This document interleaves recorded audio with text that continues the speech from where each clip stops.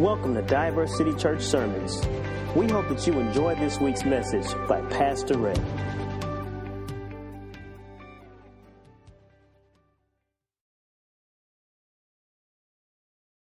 like to talk to you about lighting it up. Lighting it up. For that reason, the title of today's message is Light It Up. We about to get lit, bruh. Now, I know a lot of y'all probably thinking, Pastor Ray, what you know about lighting it up, bruh? I ain't always been saved. Some of y'all's thinking, Pastor Ray, I'm ready to get lit too, bruh. I'm ready to get lit. Regardless if you're thinking you ready to get lit or what you know about getting lit, today I'm going to talk to you about lighting it up. But the thing I want to talk about in reference to this lighting it up thing, it's not a blunt. We ain't light no blunts. For our white folks out there, we ain't light no joints. We ain't light no bowls or bongs, cigarellos, Black and Milds, Marlboros, Newports, Winstons, Cools. We ain't lighting it up. Some of y'all roll your own. We ain't doing that. I want to talk to you about lighting something else up. This is church, so we're going to talk about lighting it up, but we're going to talk about it from the Word. And most of you all can probably recall when Jesus was talking about lighting it up in Matthew chapter 5 and 16. And he said, let your light shine before men. And the purpose of our light shining before men is that people can see our good deeds. And they see our light, and then it brings glory to God, which then brings hope to our world. It challenges our culture, and things begin to happen. When you live right and you're living an external light, it changes people around you. But I just want to say that I'm not talking about lighting up the external. I know in Matthew 5:16 we're to be a light. Let your light shine before men. But I don't want to talk to you today about an external light that we are to be to the world. Today I want to talk to you about a different kind of light. Rather than the external light, I want to talk to you about an internal light. Let me say that again. I don't want to talk to you about an external light. I want to talk to you about an internal light. Today, I don't want to focus on us illuminating the world, but rather I want to focus on us illuminating our own hearts, minds, and spirit. That's what I want to talk about today. I want you to be prepared to light it up. A lot of us are putting so much emphasis on lighting up our surroundings, all while internally we're dim and dark. God doesn't just want you to do good deeds and light up what's happening around you, but God needs you to first be lit inside of you. In the text that we're going to read from today, and I'm going to teach a little bit, so for those of you that expect me to preach and get you happy and you want to shout and run, you just got to hold on a little bit and just pray it happens. And if it don't, it's all good. Because my goal is to prepare you to be a better Christian when you leave than that what you was when you came. And in Matthew chapter 6, starting at verse 22, it says, your eye is the lamp of the body that provides light to your entire body. Again, your eye is the lamp that provides light to your body. When your eye is healthy, your whole body will be filled with light. But when your eye is unhealthy, your whole body will be filled with darkness. Now, this is really what I want to talk about today. I want to talk about this scripture where Jesus is preaching, teaching his disciples, and he says, your eye is the lamp of your body. And then he says, if your lamp is good and has a high watt bulb in it, you're going to have good light inside of you. But if your eye is jacked up, and you got one of those bootleg bulbs, then you're going to be dim inside of you. And it says your eye determines the health and well-being of your body. Y'all read that, right? Y'all read that? Y'all reading it? So I really feel like I need to teach this to you today, because we as God's people need to learn to get our eyes healthy. Uh-oh. See, when it gets quiet, you know you're preaching good. See, years ago, I judged how good I preached based off how many people shouted. But now that I've been pastoring here 9 years and in the ministry since 2002, I've kind of changed my whole ministry tactics, where I don't look for shouting anymore. I look for silence. Because silence means you're thinking, and the Holy Spirit's moving and challenging and checking. And I need to tell you today that your eyes being unhealthy will make you internally unhealthy. Uh-oh.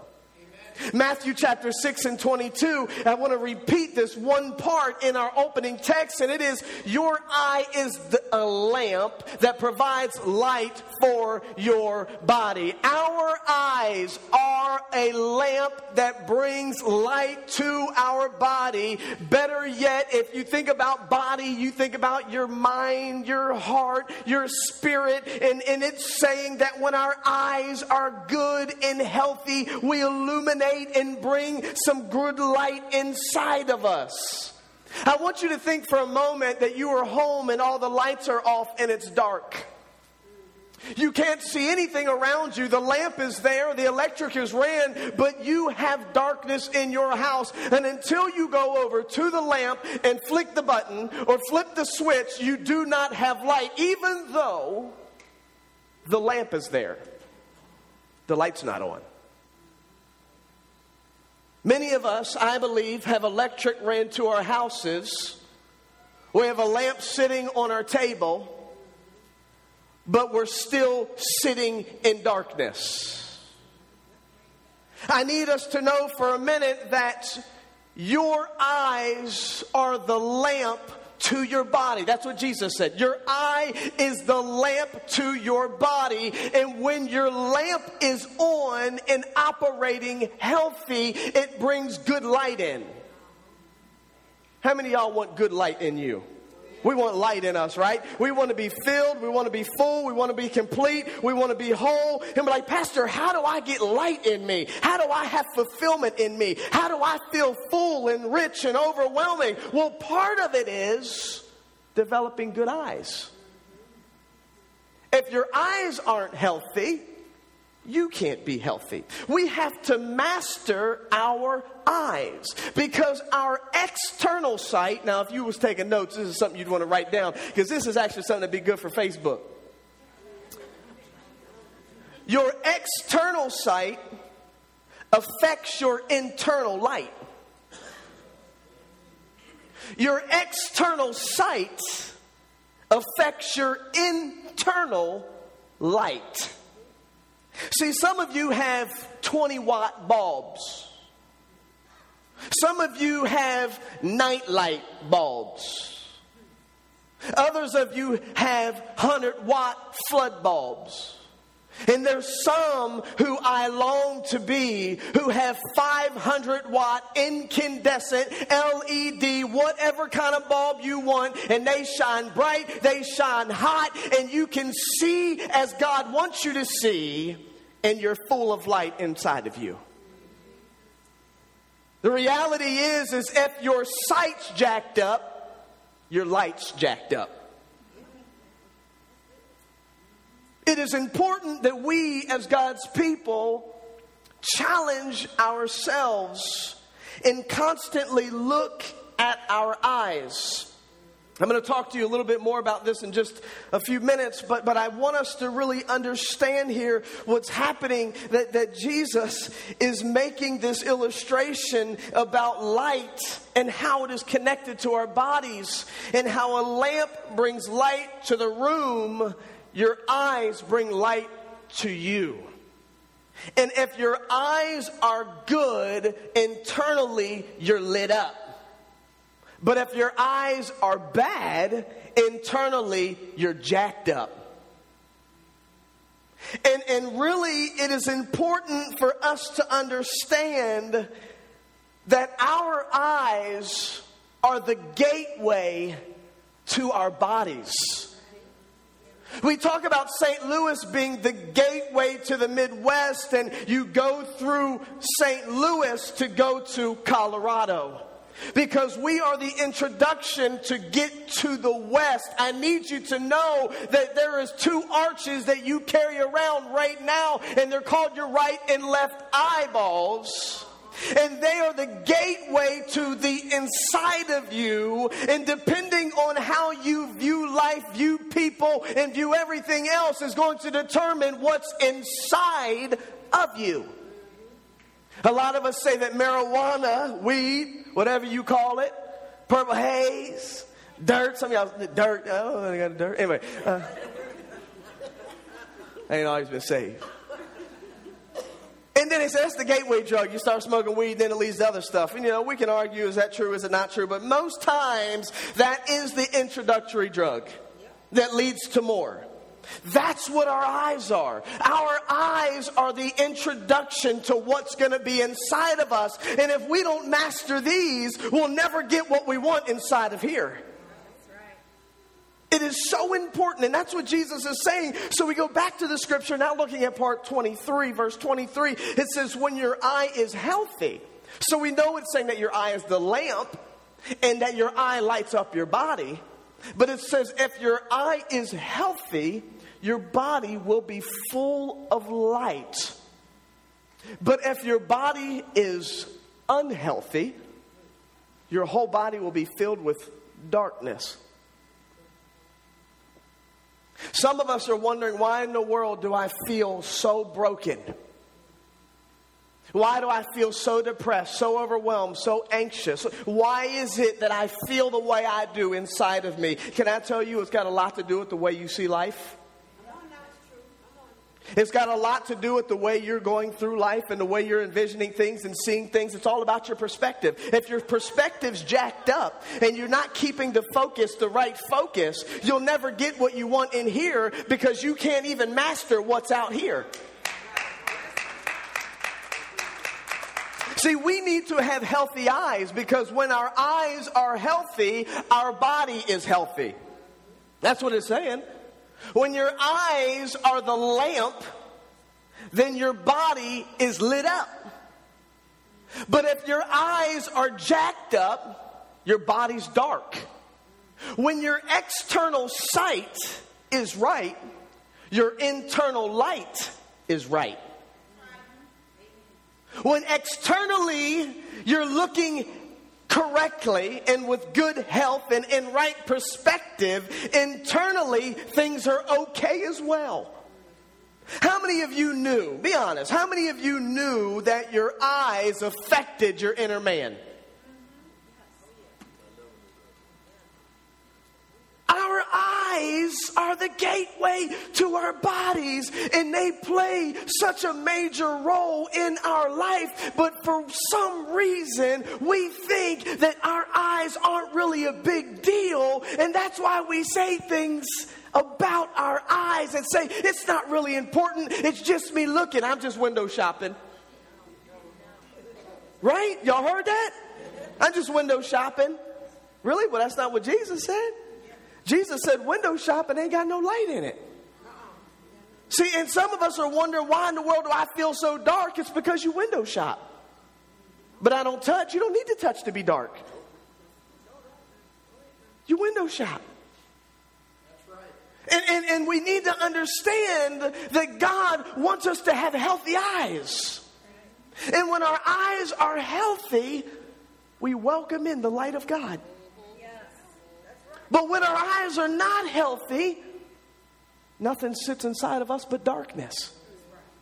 Now, I want to look at the King James Version because it really helps us. So the NLT, the word it says, the New Living Translation, also in more modern translations, it'll make comparisons of healthy. It'll say if the eye is healthy, the whole body will be healthy. But the King James really is good in this reference because it says, if thine eye is single, thy whole body will be full of light. But if thine eye is evil, and it doesn't say if thy eye is double. It says evil because it's either single or evil. So when you think about the word single, I need you to think of its real meaning. And what it's saying is your eyes are focused on one thing. When your eyes are singularly focused on one thing, and that one thing is Jesus, and Jesus alone, your body is full of light. But when you have your mind on Jesus, your mind on money, your mind on opposite sex relationships, your mind on work, your mind on greed, your mind on everything else, now you are double-minded, triple-minded, quadruple-minded, and anything over singular-minded is not of God. The only way that you can have an internal peace is to have a singular focus. The only way that you can have an internal peace is to have a healthy sight. That's it. See, our internal light starts to go dim when we lose focus and start looking at the wrong things. See, when you're looking at things besides Jesus, your light begins to go dim, because the only way that you can be bright internally is if you're looking at God externally. See, we need to have single focus, a single eye. I'm not talking about cross-eyed, lazy eye, wherever you turn, you always looking at people. No, I ain't talking about that. All right? Unfortunately, some people are born with medical conditions, and that's not what we're talking about. I'm talking about folks being singular-minded. The world will call us narrow-minded, bigoted, saying that we're so holy rollers and we think we know better. But we need to get to the place with God that we can say, like the Apostle Paul, like it says in the epistles, where he said, fix your eyes on Jesus, the author and perfecter of your faith. Can I tell you that God wants you to fix your eyes on Jesus? You need to have a singular focus on Him and Him alone. And you say, why is it that I'm so restless? Because you're focused on too much. Why is it that I'm so empty and void and feel like I can't get ahead? And the moment I think I'm on the verge of a breakthrough, it all falls apart again, because you're focused on the wrong thing. God never called you to focus on your career. He never called you to focus on your vocation, your education. He never called you to focus on building homes or building a house or paying off debt or getting married or having sex or being greedy. He never called you to any of that. He called you to be a worshiper. And until you put Him first and have a singular mindset, you will always have restlessness inside of you. We need to develop good eyesight. In order to better understand what Jesus is saying, though, in the scripture, I need to go back. We need to go back and look in the scripture. So here's what I want to do. I just want to contextually get you to understand where we are. We are in chapter 6 of the book of Matthew. Chapters 5 through 7. So 5, 6, and 7. There's 3 chapters that are devoted to the Sermon on the Mount. Y'all heard of that, right? So Jesus, at this point, is teaching to His disciples in chapter 6. And when we're reading chapter 5, 6, and 7, He is on top of the mountain. The scripture says that He's in chapter 4. There's crowds of people. So Jesus got away up into the mountains, and His disciples were with Him, and they sat down, and Jesus began to teach. He began to preach. And He preached chapter 5, He preached chapter 6, and He preached chapter 7 to them. So while we're in chapter 6, we need to understand that even though our nice new modern Bibles give us this good, great, whatever you want to call it, convenient headers, and it says, make sure you give right, and then it says fasting, and then it talks about prayer, and it's got all the titles, right? Does your Bible have that? A bunch of titles. So you're in chapter 6, and it's broken up into like 6 different sections. You're in chapter 5, and it's broke up into like 5 different sections. You go to chapter 7, there may be 8 different sections. And you see all these sections, and our brain tells us it's different sermons at different times. But I need to tell you that it was one sermon that Jesus preached at one time. And you're saying, well, what does that matter? It has everything to do with everything, because that means in order for us to really understand chapter 6, verse 22 and 23, we need to look at chapter 5 first.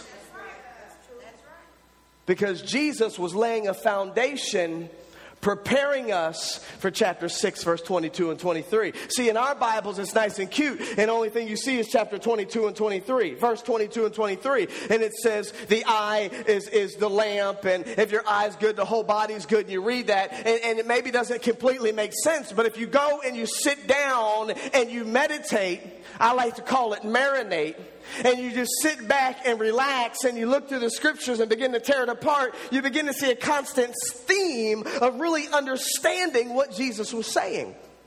So when we go back and we look at chapter 5, I got up here on the screen. First in chapter 5, verse 1, the Sermon on the Mount starts. Then you go down to verse 12 through 11, it's the Beatitudes. The Beatitudes is all about the heart. Jesus is saying things like, blessed are the meek. Jesus said things like, blessed are the pure in heart. Jesus was saying things like, blessed are the peacemakers. He's really ministering to them, talking about who they need to be internally. Everybody with me, say, I'm with you.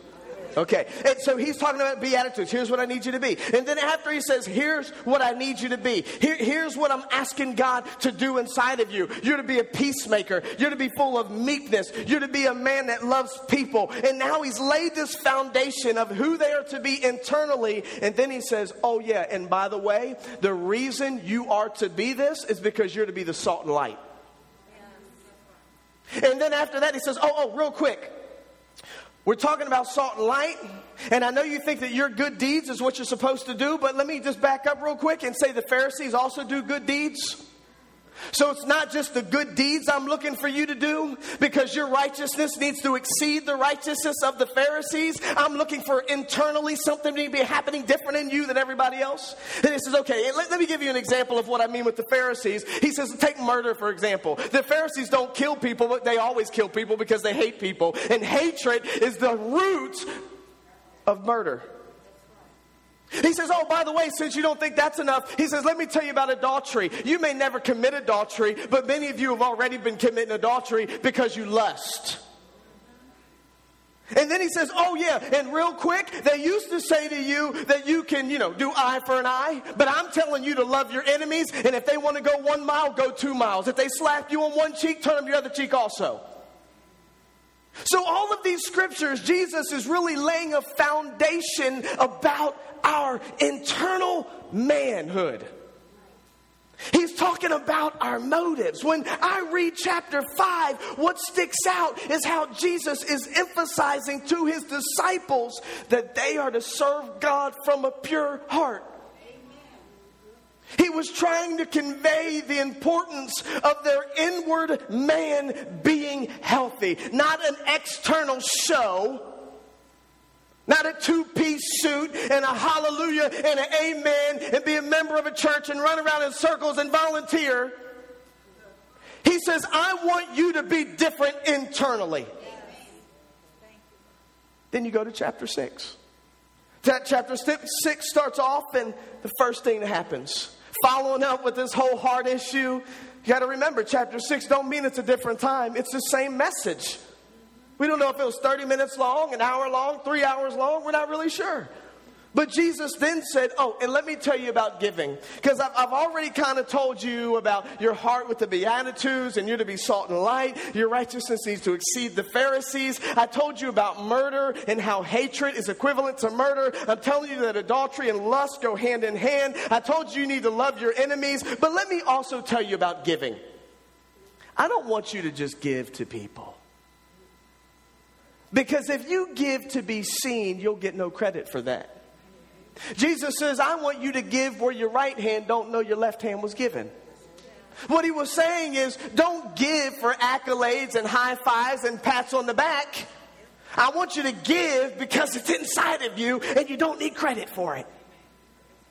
And then he says, oh yeah, since we're talking about motives, can I tell you about prayer? I'm so sick and tired of those religious people standing up and praying, and they got long scriptures. They're remembering Psalms. They pray all good and fine and well, and everybody loves to hear them pray. But like, I tell you that they love to hear themselves pray, and they already got their reward. And real prayer is when you go in your house, you close your door, you go in the closet, and no one sees you around. Can I tell you that God is looking for something inside of you? He doesn't care about what's out here. He wants to know what's happening on the inside of you. And then he says, and since we're talking about internal change, let me tell you about fasting.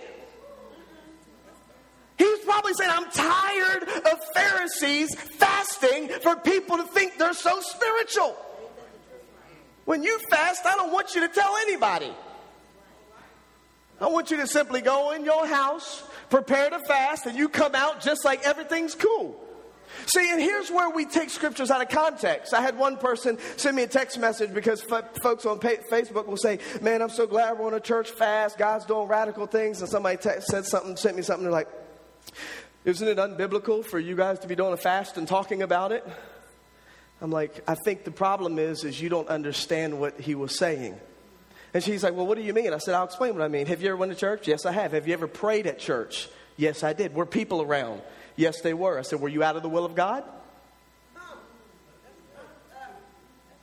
And I said, another question. You ever been to church? Yes, I have. Did you ever pay tithes? Yes. Did you do it when people are around? Did your left hand see your right hand on it? And I said, you got to understand what God was saying here. He was speaking figuratively that we need to make sure our hearts are right. And we're not fasting for people to give us high fives. We're not giving to get recognition. And we're not praying to be heard. But we're doing it with the right attitude, the right heart. And that's what God is looking for. He's looking for people that have a heart after him. So in all of chapter 6, God's talking about an internal movement. He's talking about motives. Then we look at chapter 6, and Jesus continues with the same theme as he did in chapter 5. And he was trying to teach his disciples yet again that it wasn't about a religious structure. It wasn't about formality of the church, but it was about serving God with a pure heart. Up until this point, the entire Sermon on the Mount is connected to the inner man. Our motives. God's asking about our motives. Then you keep going down in chapter 6, following all of that I just laid out for you. Then it says in verse 21, for where your treasure is, there your heart be also. Now, it's important that I really get you to understand what's happening here, because Jesus just told them all of these different scenarios. He says, blessed are the meek, blessed are the peacemakers, blessed are you who are persecuted for righteousness' sake. He's saying all these things you may never get credit for. He says also you need to love your enemies. People may never like you for that, but you need to do it. And then he says, oh yeah, and by the way, not only do you need to do those things, but you also need to make sure that your righteousness exceeds the Pharisees, that you don't hate people, that you don't have lust in your heart. But none of those things are going to get you recognition. Then he goes and says, oh yeah, and when you give, don't let people know it. And when you pray, make sure you're not doing it to be heard. And when you fast, make sure you're not doing it to be seen. And Jesus knew at this moment that people were beginning to say, uh-oh, that means I may take a stand for God, but no one ever knows it. That means I may live my entire life and never get pats on the back. It may mean I go through all of my church life and no one ever knows that I give. No one ever knows what I do. And you know what? Let me be honest with you. When people don't appreciate you, it's hard to keep doing life. And Jesus knew it. That's why Jesus says, all right, I've already laid out all the stuff that you're supposed to do. Now I need to tell you something. Where your treasure is, your heart be also. What he was saying is, you'll get your treasure later.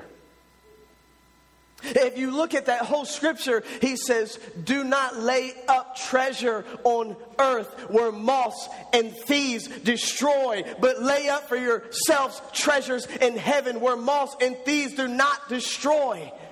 For God will reward us if we just keep moving on and serving God and not looking for recognition. And then he says, for where your treasure is, there your heart will be also. And I think about this. Jesus is saying, where your treasure is, there will your heart be also. So I began to think. I said, all right, I'm going to write something down. And I said, what Jesus was saying is, I know it will be hard to stay focused. I know it will be difficult to serve me when no one's giving you accolades, but treasure me and keep looking at me and keep looking at the treasure you'll one day get. Don't worry about what you get now. It's not about now. It's about what's going to come at the end. And you need to stay focused, because where your treasure is, there your heart will be also. And I know lots of Christians who say God's number one, but they think about sex a whole lot more than God. Whatever you treasure is what's in your heart. I know so many, and I'm about to step on your toes. I just wanted to give you a heads up so you can move them out the way. I know so many single people that think more about being married than they do about God. And you say that your heart is longing to be married. And I'm telling you that if your heart longs to be married, then you're in the wrong place. Because wherever your treasure is, your heart is. How do you distinguish what your treasure is? How do you distinguish that? How do I know what my treasure is? How do I know that? How do I figure out what my treasure is? It's actually very easy. Whatever you think about the most, that's what you treasure. Whatever you look at the most, that's what's inside of you. Whatever gets the most of your attention, that reveals your heart. Let me say that again, because it's hard to take and swallow, and I'm so sorry. But my job is to help you be better when you leave than you were when you came in. And if you think about something over and over and over again, that's what you treasure. Whatever you look at over and over and over again, that's what's inside of you. Whatever gets the most of your attention reveals what has your attention. Your heart and your treasure, they parallel each other. You can't say you have a heart after God, but your eyes are always looking at women. Oh, Lord, I'm talking to somebody now. You can't say that you have a heart after God, but you're more concerned about being married than you are having a healthy relationship with Jesus. You can't say that God's the most important thing to you, but every time you get a pay cut, you go into deep anxiety and depression, and you're overwhelmed with life, and you don't know what you're going to do, because if you believe God's in control and He's most important, a pay cut means nothing to you. What do you treasure? I don't know what I treasure. It's easy. Go home and start writing down what you do the most. And that's what you treasure.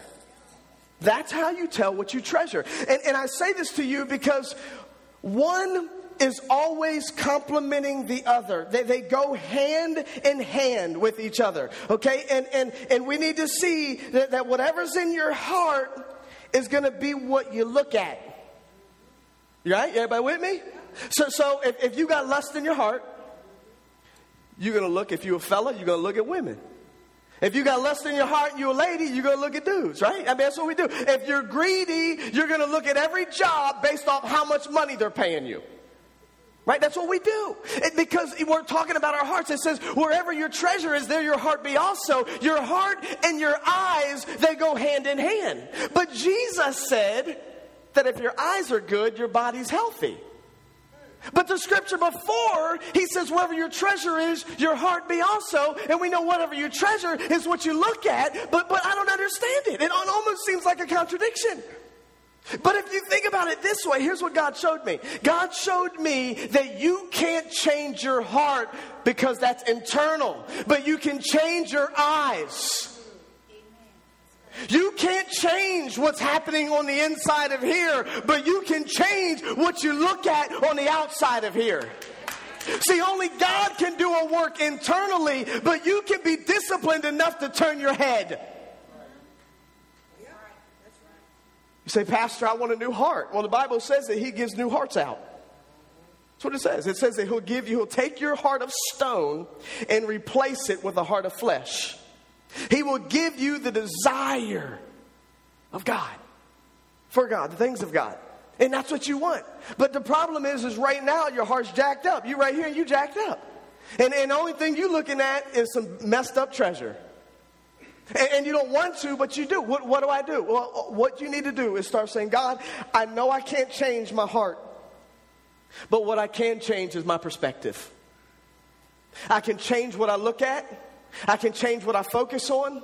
And I'm praying that as I begin to look the other way, that you will begin to make the internal change that I can. And when you begin to focus your eyes on different things, God will begin to bring healing to the heart that you can't heal. If we want our hearts to be after God, we need to change our focus. If we want God to have a transferring of heart in us, if we want God to do a renewal in us, we need to adjust our sight. We need to pray and ask the Lord to help us see things differently. That's what we need to do. So look at this again. Matthew 22:23. Your eye is the lamp that provides light for your body. When your eye is healthy, your body will be filled with light. But when your eye is unhealthy, your body will be filled with darkness. Our eyes are a major contributor to what happens inside of us. I want to give you an example in just a moment, but first I want to say that I believe that God wants to make each of us full of light. If I asked who wants to be full of light, I guarantee everybody would raise their hand, because full of light means you're full of Him. Full of light means you're full of peace. Full of light means life is good. You're content, you're cool, you're chill, and you're just glad to be alive. And the joy of the Lord is your strength. You're just glad to be saved, sanctified, Holy Ghost filled, loving life, enjoying life. You just cool. You just glad. You just glad you ain't dead, right? Like that's where we all want to be. We don't want to have depression. Has anyone ever heard the lingo of, I've been in a real dark place lately? Who's heard that? Right? We've heard it. Now, when you hear, I've been in a real dark place lately, what does that mean? What does that mean? Somebody say a word. What word comes to your mind? Depression, sadness, separation. So all these are negative words, right? So I've been in a real dark place lately.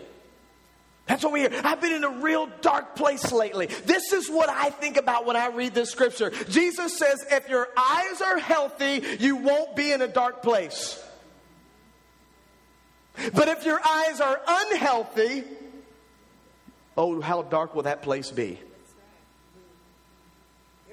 That's what it says. That's what Jesus is saying. And a lot of times we hear people say, oh, I'm in a real dark place. And we can identify for that. But when we hear the Bible say that your eye is the lamp, it kind of doesn't make sense to us. But I need you to know that you never need to enter a dark space again. It's completely up to your perspective in life. If you want to be full of Him, full of His peace, full of His anointing, full of His light, you can be. Our internal light can only be as bright as our treasure. Our internal light can only be as bright as what we look at. That's good right there. Your internal light can only be as good as your sight is. Your marriage can only be as good as you can see it. Your future can only be as hopeful as you see it. Somebody needs to hear that this morning, because you've been wondering, why is your situation so dark? And I need to tell you that it's not the situation, it's you. David said, even though I walk through the valley of the shadow of death, I will fear no evil, for thou art with me. Your rod and your staff, they comfort me. What David was saying is, it doesn't matter how bad it gets, because I understand my perspective.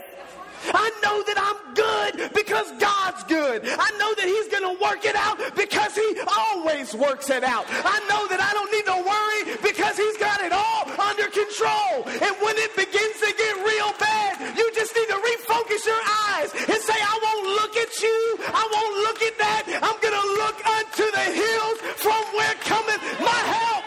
Oh, I need somebody to preach with me today.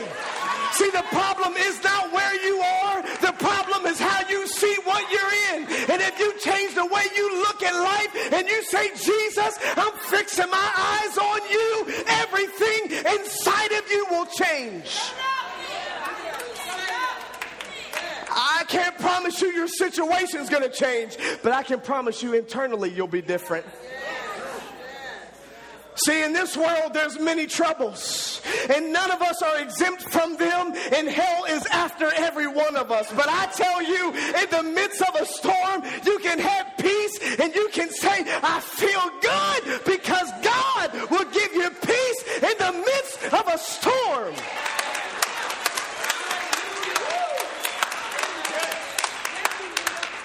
We need to change our treasure.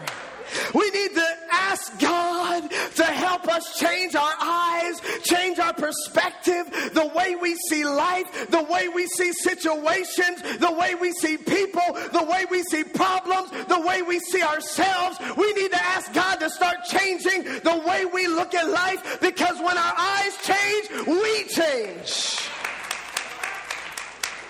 We change. So here's the practical application as I close. The one I want to talk about for just a second is lust. Some of you have lust issues. And I want to tell you that I've had lust issues. Matter of fact, there ain't many people who don't. The world paints this picture that men are dogs and women are not. But I tell you what, women got lust issues. They need delivered. Just like men do.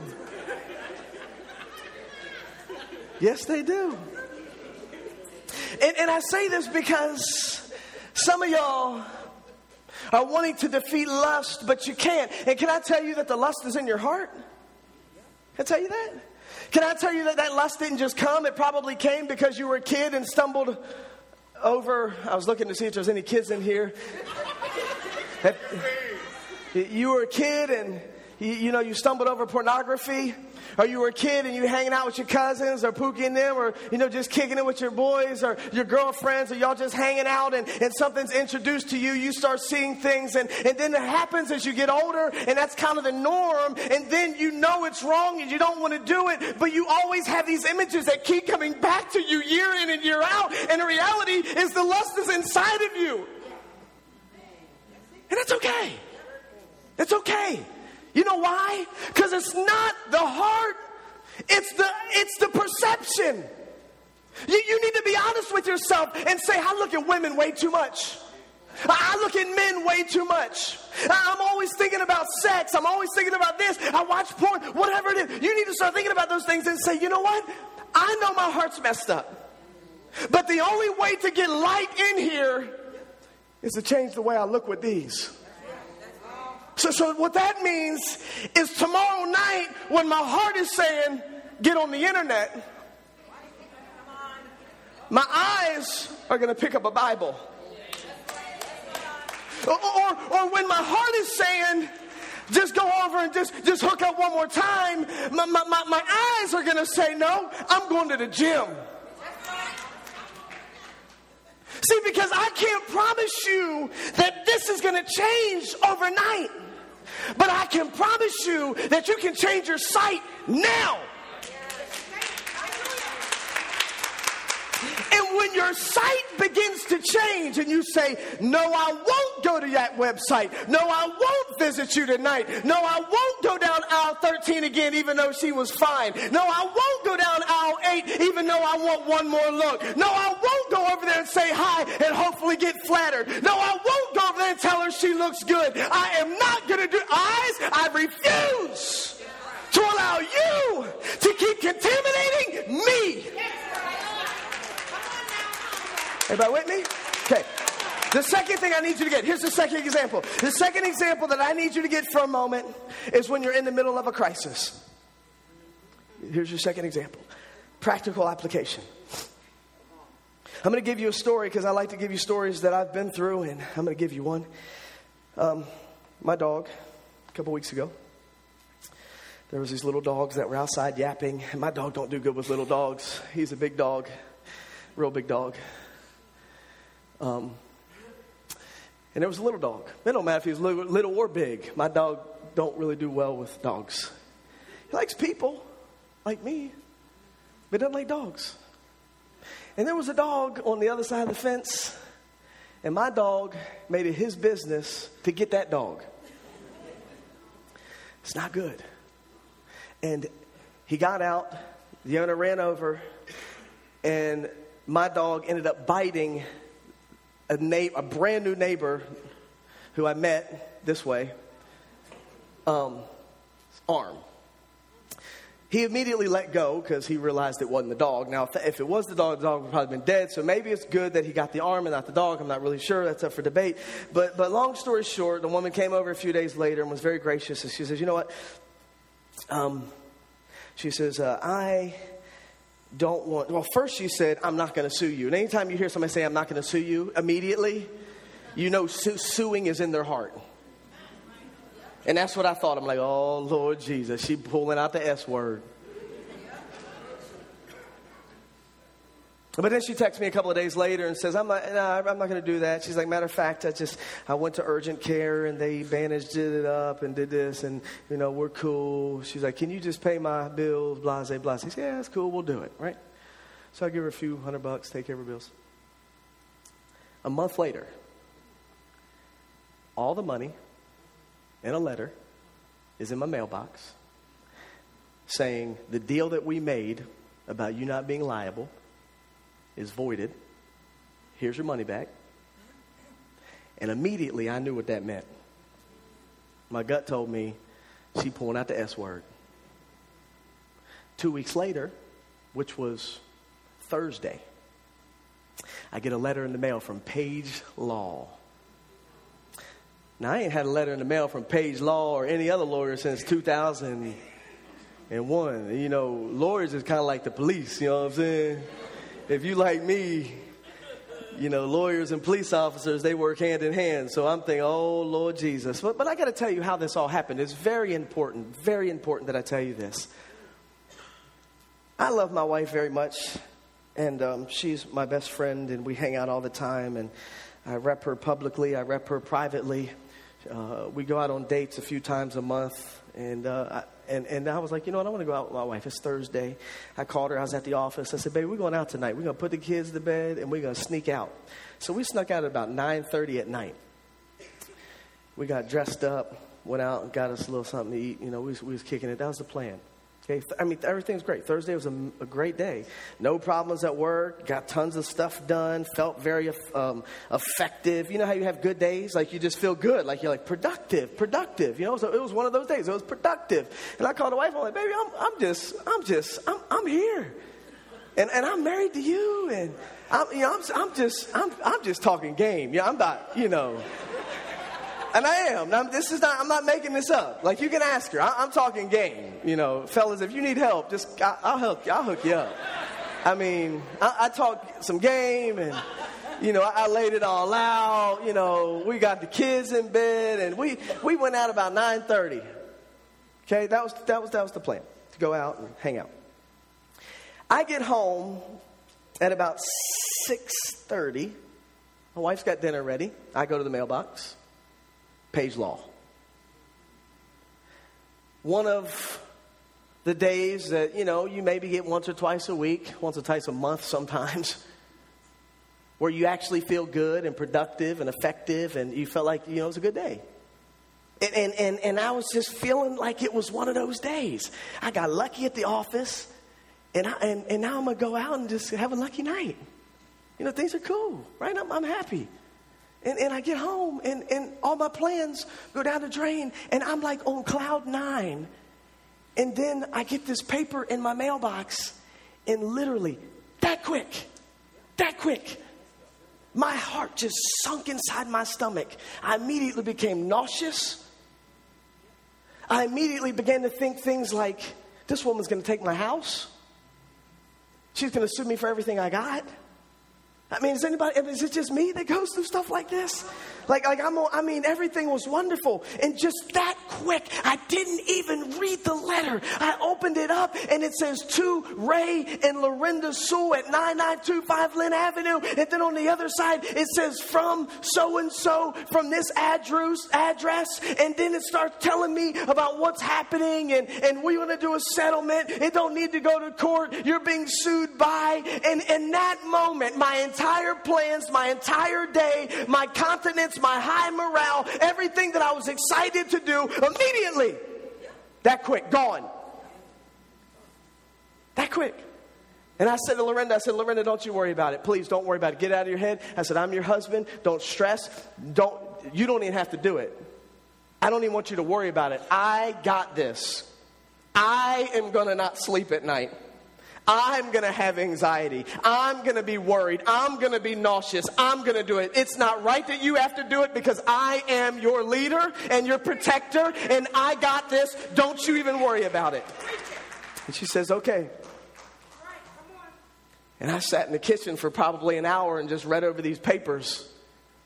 She's getting the kids ready for bed and I'm just sitting there reading them over and over again and I'm contemplating the absolute worst.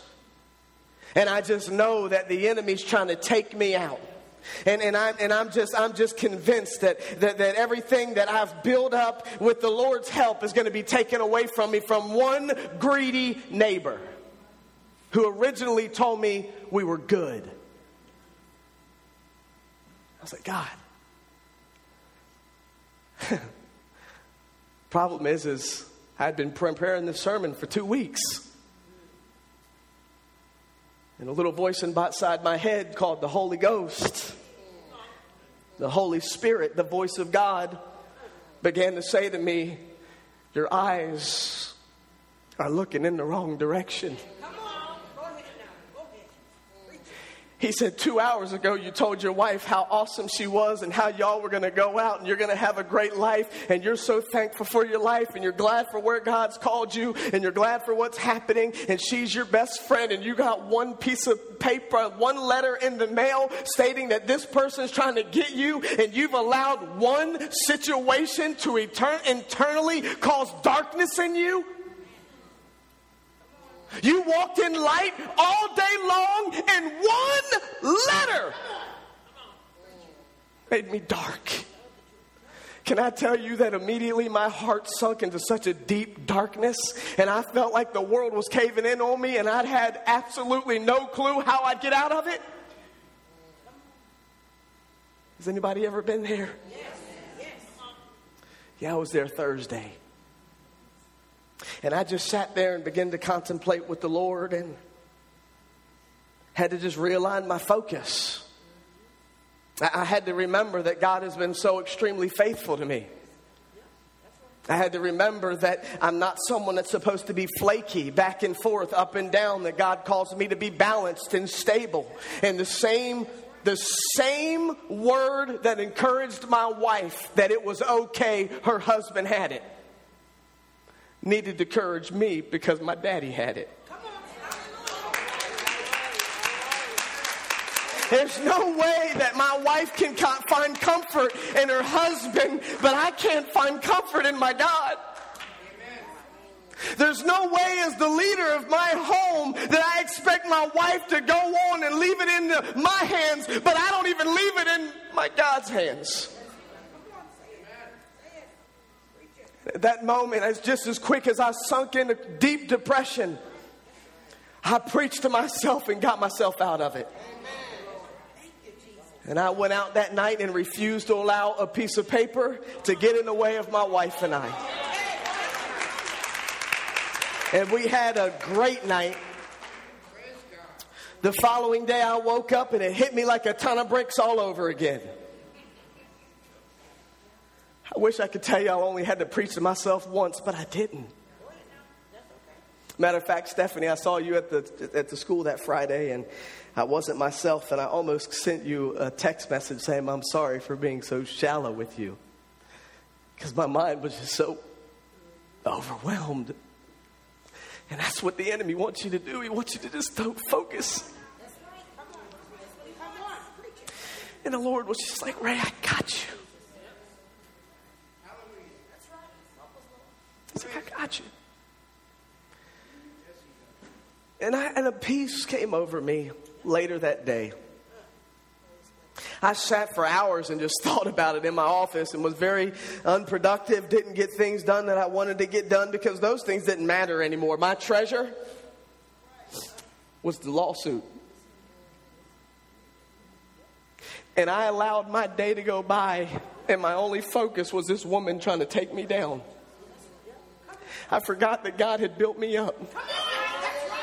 I forgot that God gave me everything that I got. I forgot that God had protected me through every valley that I was in. And then again that evening, I had to start preaching to myself and say, Ray, you have got to get out of this slump. This is not right. This is not healthy. I've got you. And I called my insurance adjuster, finally get peace. And I called my insurance adjuster and say, hey, I don't know what and I just explained it to him. And he says, it's all good. Don't even worry about it. He says, this kind of stuff happens all the time. And I know it causes deep anxiety and this, and this. He's like, but don't even worry about it. It's all good. And I tell you, his words kind of helped confirm that it was all good. But can I tell you, before he told me it was all good, God already did. Yes.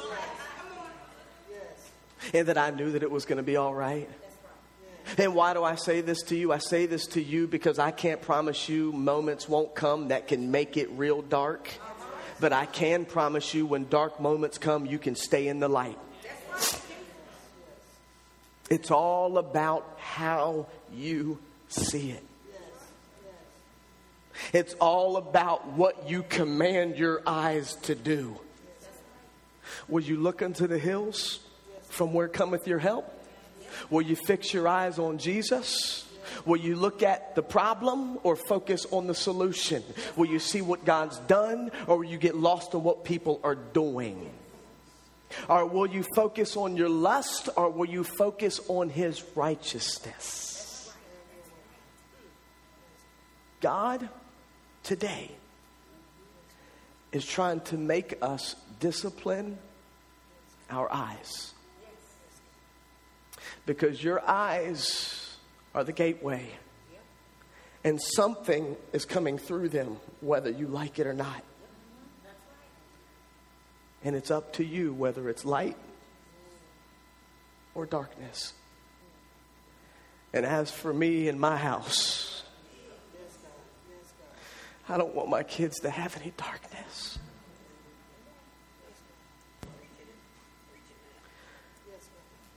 God has been so wonderful to me. And I just imagine it breaks his heart when you get 3-page letters in the mail and you forget all about his goodness. I just gotta believe it breaks his heart when you take a stand at the altar for him and a lady down aisle 7 ruins your whole commitment, men. That's gotta break God's heart. It is time for us to take control of our eyes and allow God to heal our hearts. I've got to ask today if there's anyone here that wants prayer. We're going to open up these altars. Matter of fact, we're going to worship. We're going to sing a song right now. And I would like to challenge you. I feel like the Lord gave me this message a couple weeks ago, but I was completely unprepared to share it. As a matter of fact, I want to be a little bit more honest with you. I wasn't ready today.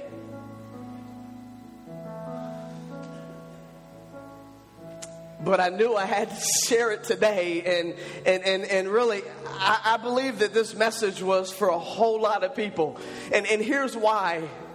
Because one terrible thing of a pastor is you often have to go through what you preach. You know how they say don't pray for patience. That's what happens with pastors. As you begin to prepare and you sit home and you preach to yourself and you just begin to write this message out and you script it on paper, the enemy many times is sitting there hearing the things that you're preparing, and he takes you through a storm. If not, God doesn't do it himself. And I want you to know that everything that I'm going through and what God has deposited in me with Matthew chapter 6 is for you. Don't allow this day to leave if your eyes are unhealthy.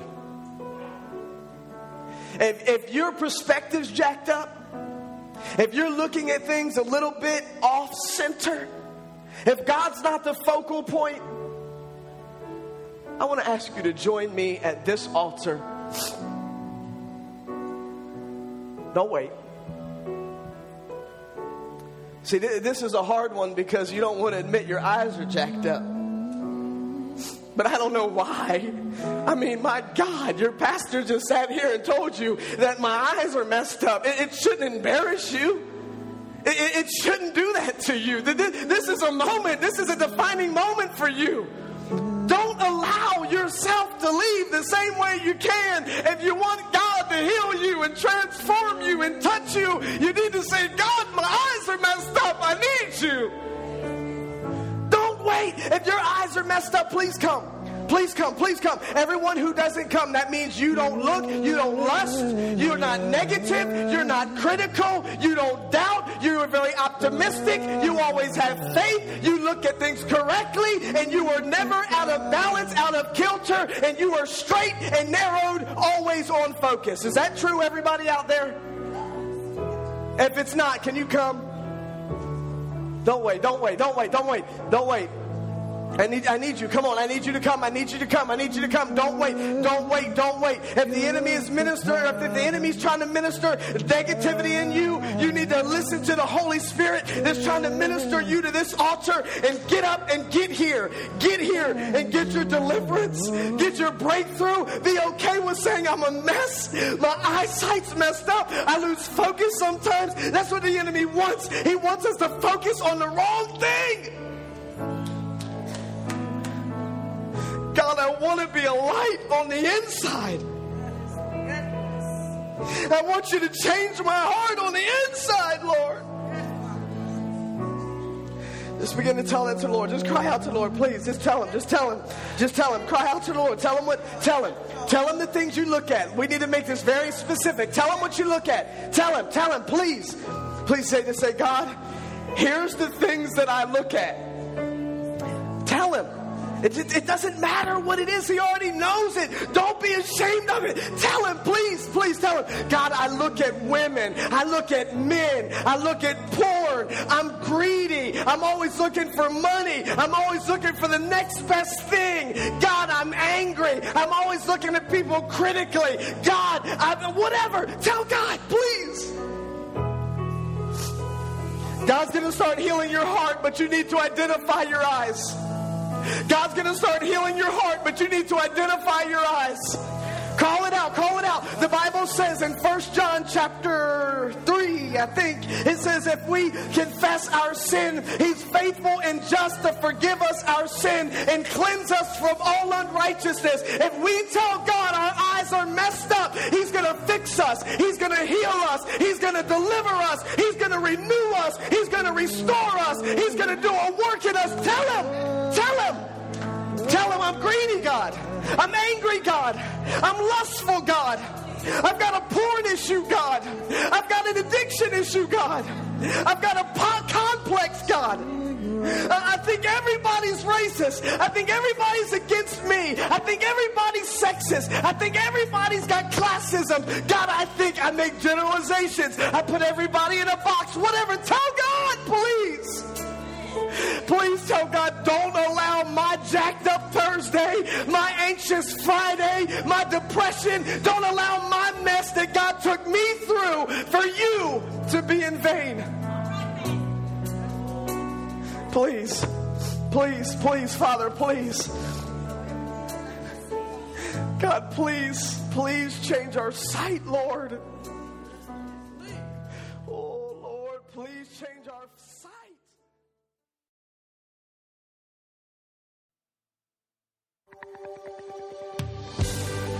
Thank you for joining us, and we hope this message blessed you.